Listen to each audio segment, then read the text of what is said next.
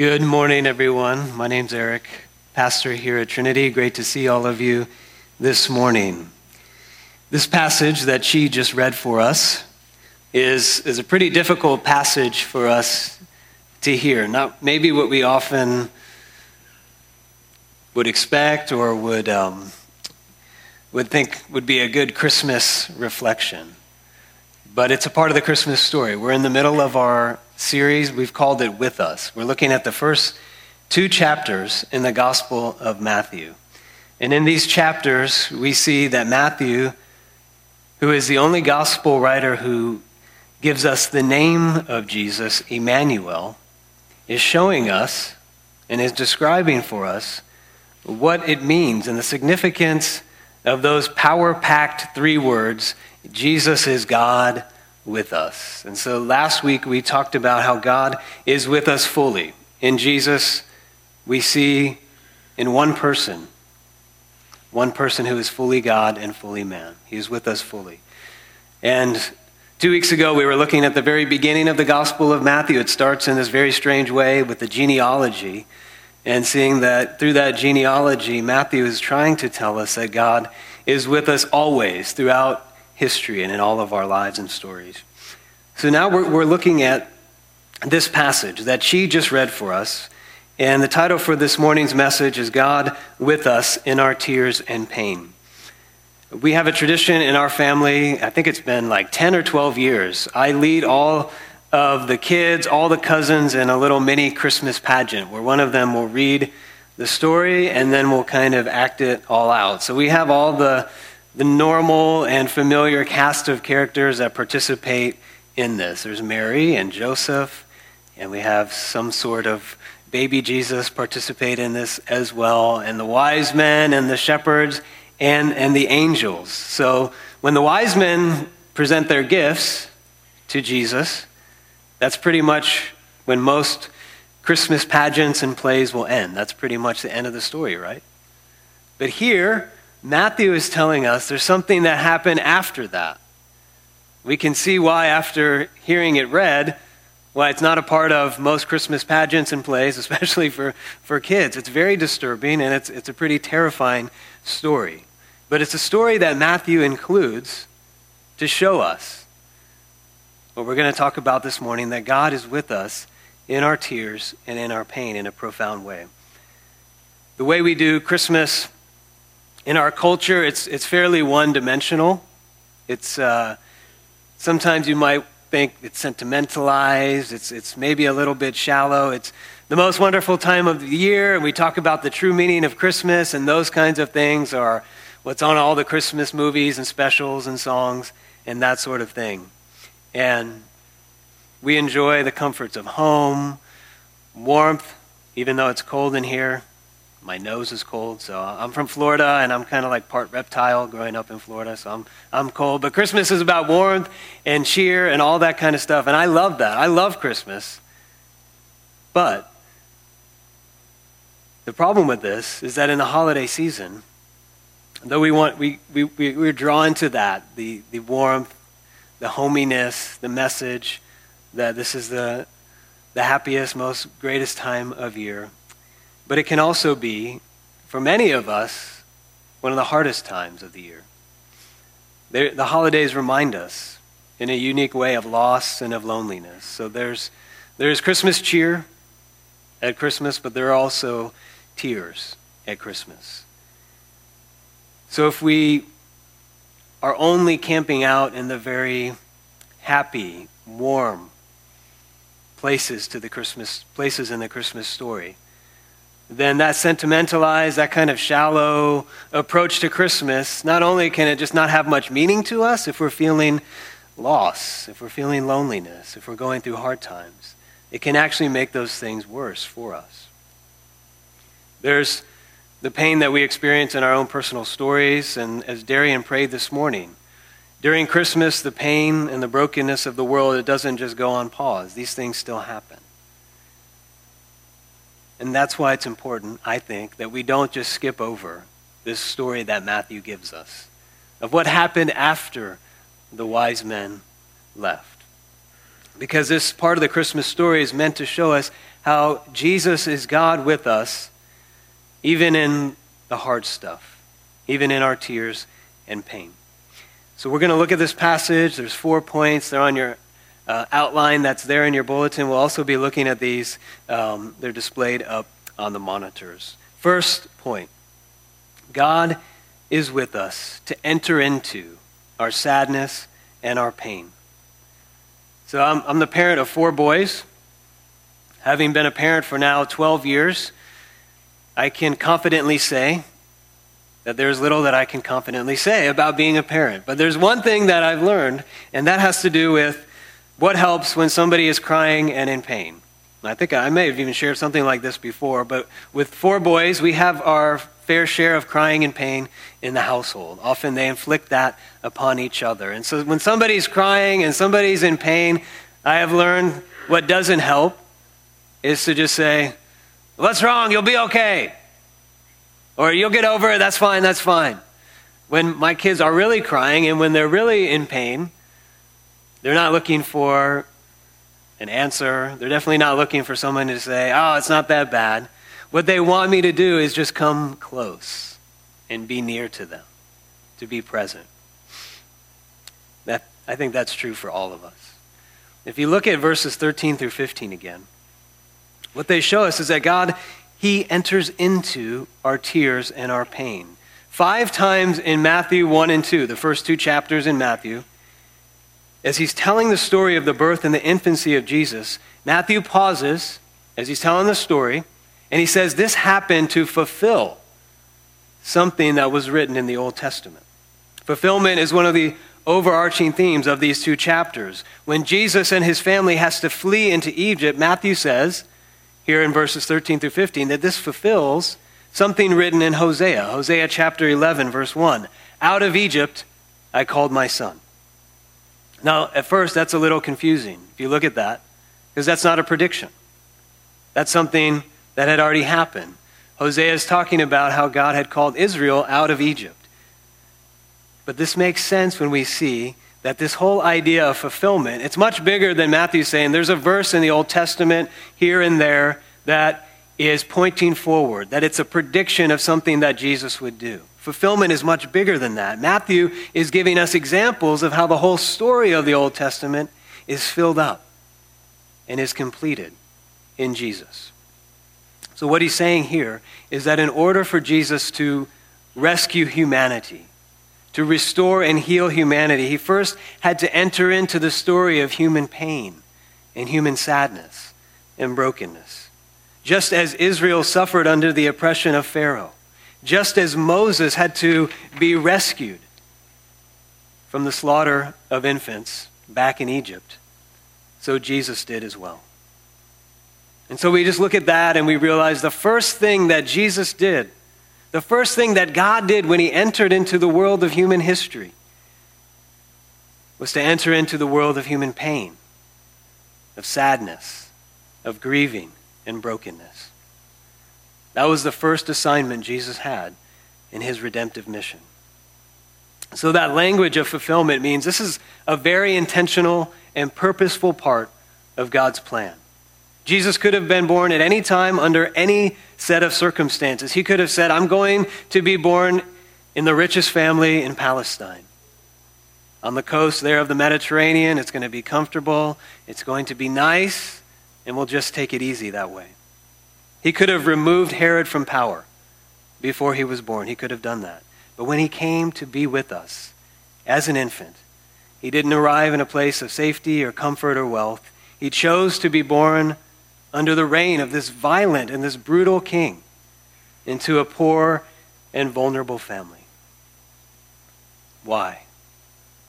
I love the way that N.T. Wright says it. I want to share this quote with you. You can read along with me. He says, "No point in arriving in comfort when the world is in misery. No point having an easy life when the world suffers violence and injustice. If he is to be Emmanuel, God with us, he must be with us where the pain is." That's what this chapter is all about. If he is to be truly God with us, he has to be with us where the pain is. That's the first point.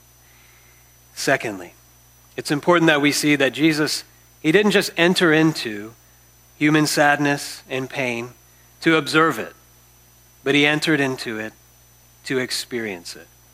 And this is where the theology of the incarnation becomes vital. It becomes important. It becomes essential for us and very practical. From this moment on, from the rest of eternity future, God knows what it's like to experience human sadness, human pain from the inside. His first human memories are memories of fleeing the trauma of having to leave Bethlehem and to flee for his life as a refugee. When my dad passed away 7 years ago, there were two kinds of people that I wanted in my life at that point in time. People who could say, I see what you're going through, and I'm with you. And then people who could say, I know some of what you're going through, and I'm with you. My father passed away too. And it was so meaningful to have both those kinds of people in my life. Those people who could say, in some sense, I know what you're going through. Those were the kind of people that I needed to spend time with to help me process what was going on in my own journey of grieving in that time in my life. In Jesus, God can say to us, not only that I see what you're going through, but I know it. I've felt it. I've experienced it. D.A. Carson says, the God on whom we rely knows what suffering is all about, not merely in the way that God knows everything. God is all-knowing. He knows everything. But he says, by experience. That's the practical power of the incarnation. Christmas is then meant to be a rich resource for those of us who are going through hard times. Any pain and sadness we feel, the incarnation is meant to meet us. But it's also, for us, a call to action, to move into the lives of people who are suffering and hurting. Today, many people are saying that we're living in the midst of a refugee crisis. I was looking this up this week. The UN Refugee Agency reports that 33,972 people a day are forced to flee their home because of conflict and persecution in the world. What's happening in Syria and Aleppo, it's terrible. We can barely comprehend what's happening. The pictures that are coming out are just powerfully and horrifyingly powerful. I saw a picture just this morning of a little boy. He was sitting in the ruins all by himself. There was just ruins and darkness all around him, and he was huddled behind a wall with all the possessions that he owned in a little bag, just sitting there. So we need to pray. We need to consider how we can act. And the reality of this refugee crisis, it was just hitting me this week afresh as I was preparing this message. I came across this story. It's a story of the Syrian church. It's actually of the Syrian church in Iraq. There's a pastor there named Father Daniel Al-Khoury Timotheus. And World Vision tells his story. He fled Baghdad because of persecution to a region in Iraq known as Erbil. And there he felt called to become a pastor, so he entered into the ministry.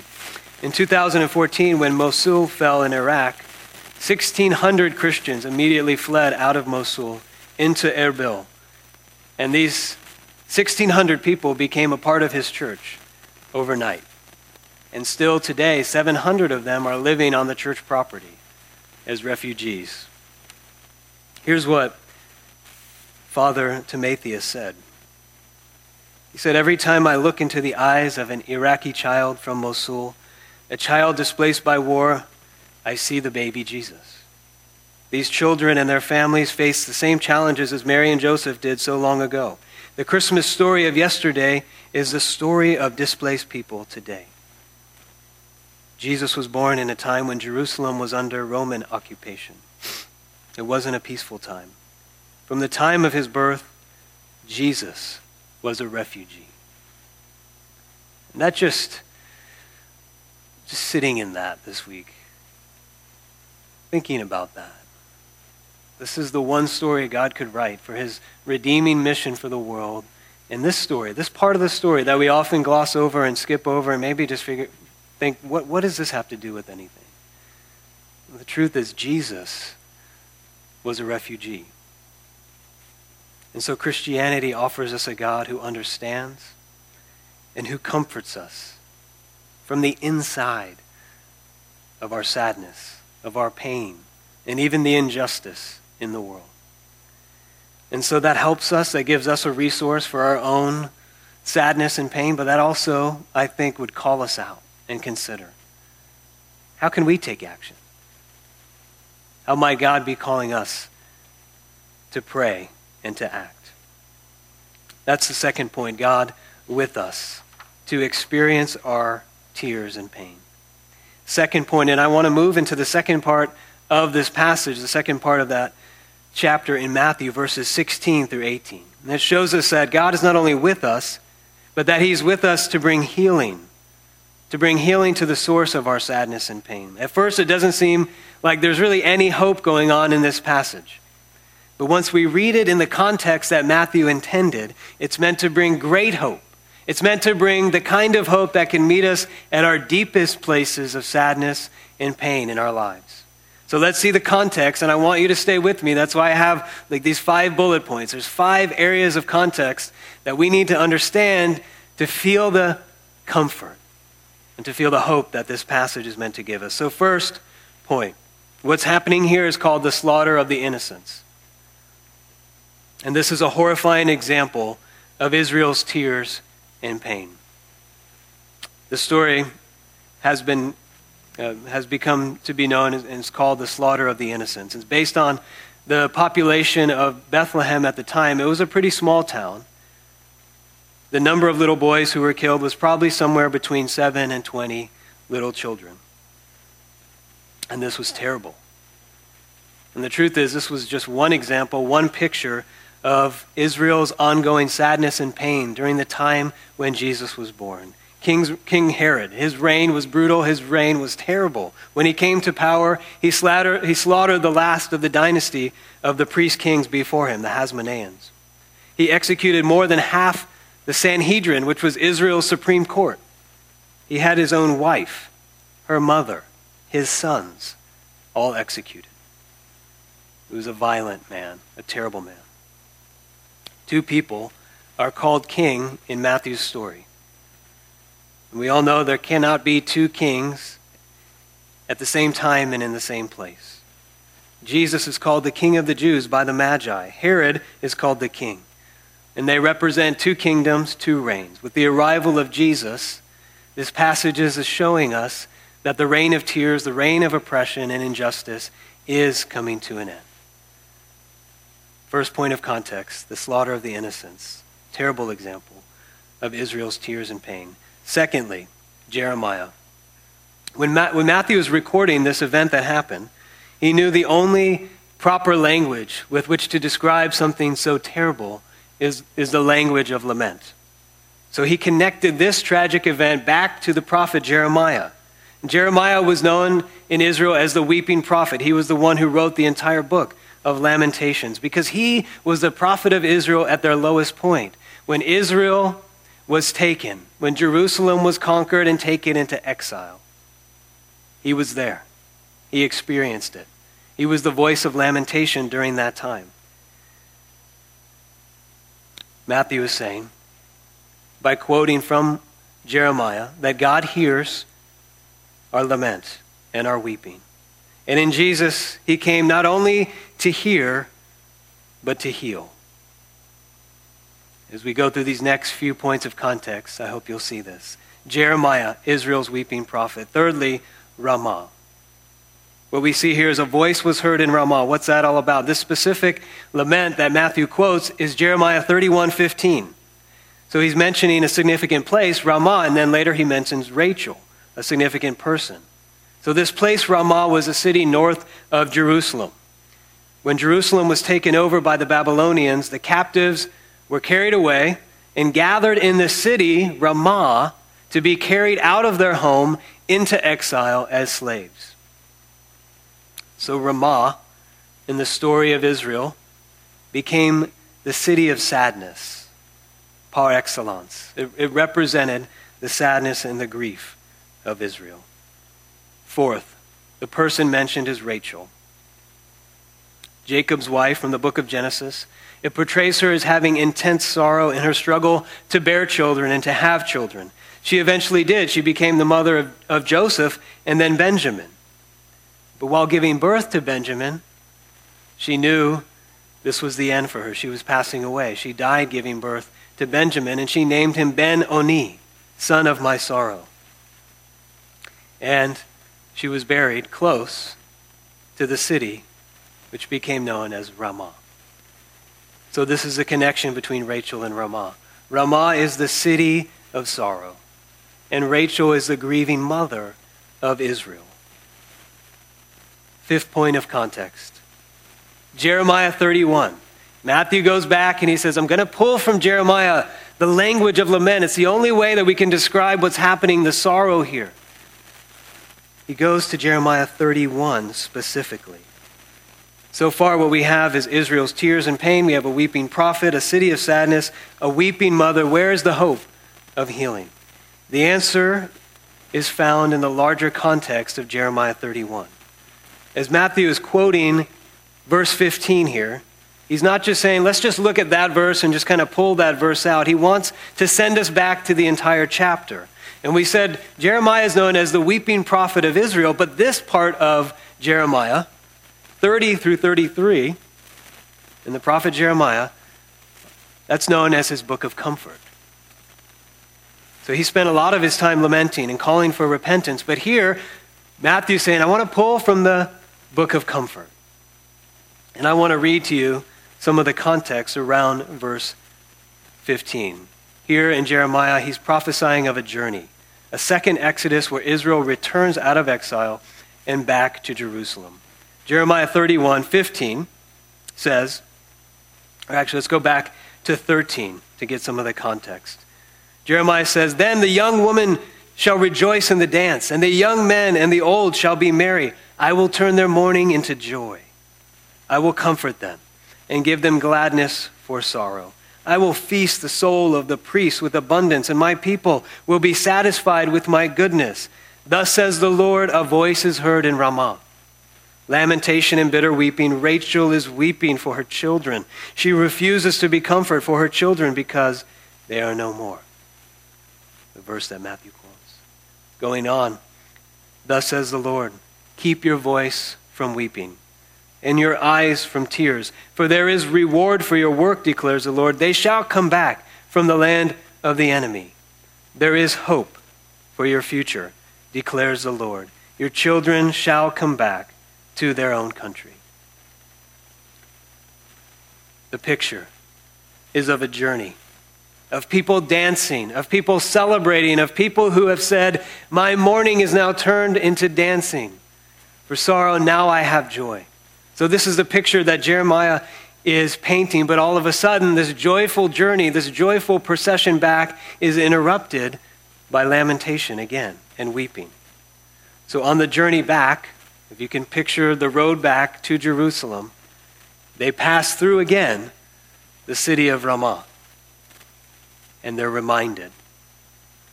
All that grieving, all that pain, all that sorrow comes back. But God says in verse 15, I have heard your tears. I have heard your grieving. In verse 16, he says, keep your voice from weeping. Keep your eyes from tears, because I will make sure that we get back. We will make it through the journey. You will come back.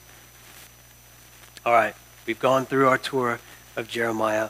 Back to Matthew 2, verse 18. Just as the story of Israel had its Ramah, so we, in our own personal stories, we have our Ramahs. As I'm getting to know you and hearing some of your stories, we all have places in our lives, places of pain, places of grief, places of sorrow, the sad and the painful stuff in our stories. And these are the things that Christmas and the holidays can often bring out and bring to the surface. Matthew 2:15 says, a voice is heard in Ramah. God is saying, I hear your tears. I see your weeping. I know your pain. That grieving and weeping and tears are a part of the journey. And often the first step towards comfort, the first step towards healing is to acknowledge and to feel and to express the tears and the pains in our lives. As Israel is going back on this journey of joy, as Matthew is introducing Jesus, Savior of the world, he pauses to say, we're not glossing over the tears. We're not just skipping over the grieving. It's a part of the healing. I know for me, in my own story, in my own Ramahs, that this is very true. To actually learn to literally weep and lament and cry has been so difficult for me, but has been a part of my healing. And knowing that God hears those things and that God is with me in those things. Matthew is saying if we don't lament, if we don't weep, then we won't ever know that God is with us and God hears us in our Ramahs. What stands out to me about this verse as I come back to this is this phrase where he says, Rachel refuses to be comforted. In 31 verse 13, which we just read, God says, I will give you gladness. I am comforting you for your sorrow. But in verse 15 it says, but Rachel refuses to be comforted. And then God has to step in and convince Israel that he can bring comfort and healing to her. What we learn from this is one of the biggest obstacles for us in experience healing in our Ramahs, our places of tears and sadness, can be our own refusal to be comforted. Some of you are here today, this morning, one of the biggest obstacles for you in your journey is your Ramah. Maybe you're struggling to get to a place of faith in Jesus. And you wonder, how can God be with me in this part of my life, in this thing that happened to me? And some of you who are Christians, I've talked to many Christians who have said, there's a part of my life, a deeply painful part of my life, that I'm not going to talk about, that I'm not going to address. Just going to act like that never happened. There are 3 ways that we get into this place of refusing God's comfort. The hard things in our life can cause us to doubt. We're hardened by cynicism. We're hardened by pain. We refuse to hope because we're afraid we won't be comforted. Or we can be so burdened by pain, we can fall into despair. We doubt, we despair. We can't see past our pain. We won't see past it. We refuse to be comforted. And it kind of begins to define us. We can doubt, we can despair, we can also deny. We can pretend that it's not a big deal, that it doesn't affect us, and we cannot open up our heart then to comfort, the comfort that God offers to us in that. And these reactions, whether it's doubt, whether it's denial, whether it's despair, are understandable because these are the places in our stories that are just so hard. And I think this is exactly why we have this terrible story at the beginning of the gospel and why Matthew gave it to us. To show us that even when things were darkest in history, that God is working to move his story of redemption forward. It's true on a macro level with God's redemptive plan for Jesus here, but it's also true on a very personal level. Even when things are the most hard, even when things are the most painful, God is at work moving your story of redemption forward. And what we see from this journey is that the journey from exile, the journey from tears, the journey from pain moves to comfort, moves to healing, but it must pass through those places of pain, our Ramahs. Let me share an illustration. One of the highlights of Christmas for me growing up was we had our nativity set. Maybe some of you still pull out that nativity set. It's a part of your decorations in your home. In my home, we had a porcelain set, and it was set up right in our foyer. And of course, the star of the show is the baby Jesus. So my brother and I were always looking at the baby Jesus growing up, giving him a kiss goodnight before bed, and that's kind of our thing. So when we had our kids, I said, we have to have a nativity set. And it's got to be, just like the one I had growing up, it has to be porcelain. So we have 4 boys. 4 boys and porcelain just don't mix well. So some of you know where this is going. We had a set, kind of like the one I had growing up, and it had a manger and it had a little porcelain baby Jesus separate from the manger so he could be taken out and handled and touched. And over the years, he was dropped. Over the years, he started to miss some parts of his body, and he was cracked, and we were trying to glue him together and fix him. And so for like 3-4 years, we were like, we're going to keep going with this. We'll just go with it. But when we moved here from San Diego, we decided we just need to toss that nativity set and start over. But I wish we would have kept it. Because that broken baby Jesus, glued together, missing his limbs, that's a part of the Christmas story. The Christmas story is that this baby, his body, will one day be broken. Jesus didn't come like a Superman or an invincible human. He wasn't immune to suffering and temptation and weakness. He didn't avoid Ramahs. In fact, he passed through places of grieving and sorrow and sadness in every way. The true meaning of Christmas, Matthew wants to tell us, is that God became breakable. And you might say here at the beginning of the story, well, Jesus escaped. Those other babies didn't.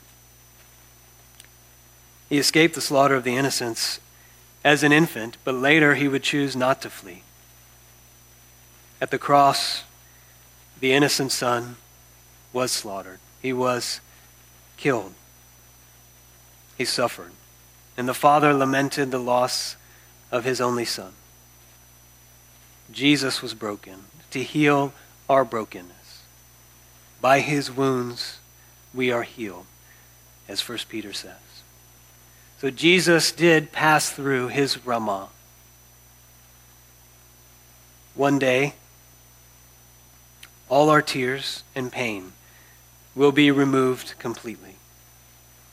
But until then, on the journey from here to there, the cross shows us we can trust him. He is with us, and he will bring us home. A final point of application,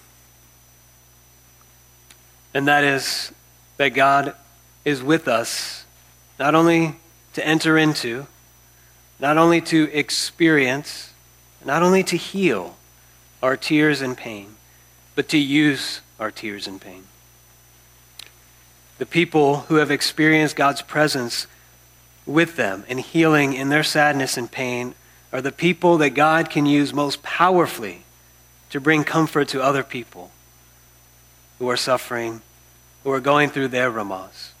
2 Corinthians chapter 1, verses 3 through 5 says this: Blessed be the God and Father of our Lord Jesus Christ, the Father of mercies and the God of all comfort, who comforts us in all our affliction, so that we may be able to comfort those who are in any affliction, with the comfort with which we ourselves have been comforted by God. For as we share abundantly in Christ's sufferings, so through Christ we share abundantly in his comfort too. So the last point of application. A Christmas assignment this week. We have 1 week from now until Christmas. Last week we talked about how the incarnation captures the 2 key ingredients of any relationship that has closeness and connection. That Jesus is God with us with his embodied presence. Jesus is God with us with exhaustive empathy. That embodied presence and empathy are the keys to closeness and connection. This week, we see yet another key to bringing comfort to people, comfort to other people in our lives, especially those who are hurting, those who are suffering. And so the assignment would be, if you know something of God's comfort in your affliction, then God can use you, especially at Christmas, in 3 ways. To enter into people's stories. And first, we look for people who are hurting. They might not be very far from us. They might be in our own families. Look for people in your life, at your workplace, in your neighborhood, in your family, people who are struggling. Let them know you care about them. Let them know that you're just with them. And thirdly, look for ways to help them along their journey to find healing in the gospel. So may God use us this last week before Christmas to offer the gift to people, the gift of comfort, the gift of comfort for tears and sadness. Please pray with me. Heavenly Father, this story is difficult to read, and yet, Lord, we know that you have given it to us, that we might be comforted, that we might move with your presence, that we might move towards further healing in the places of pain and the tears in our own lives. And so I pray, Lord, even today as we're thinking about this, as we're listening to this, that by your Spirit you might bring that healing. That by your Spirit you might bring your presence to comfort those who are struggling, for whom the holidays is hard. For those who are still stuck, for those who might be refusing your comfort, would you open up hardened hearts? Would you heal broken hearts? Would you come close to us? Bring us near and comfort us by knowing that you are not only with us in the journey, but you are moving us towards our full and complete healing when you wipe away every tear from every eye. We thank you in Jesus' name. Amen.